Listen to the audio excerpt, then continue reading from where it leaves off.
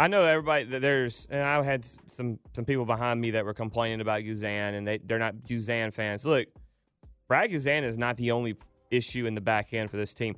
Did he have a good night last night? No, he didn't. He'd be the first one to say that. Exactly, and look, I think it's rare that he has bad games like this. That being said, this team is nowhere near as deep as it once was in the past when they were competing and winning MLS Cups. In the back end. They're just not. I know Miles Robinson is an amazing player. He had a couple of slip-ups, too. Yeah, this team's just not very I don't want to say not very good, but this team's lacking in the back end.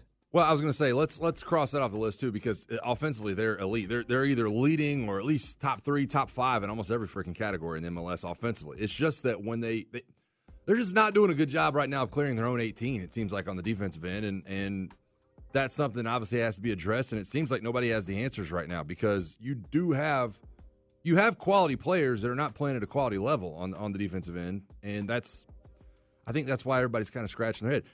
How powerful is Cox Internet? Powerful enough to let your band members in Vegas, Phoenix, and Rhode Island jam like you're all in the same garage. Get Cox Internet powered by fiber with America's fastest download speeds. It's internet built for tomorrow, today. Cox, always building better. Cox Internet is connected to the premises via coaxial connection. Speeds vary and are not guaranteed. Cox terms and other restrictions may apply. Analysis by Ookla of Speed Test Intelligence data. Fixed median download speeds. USQ3 2023.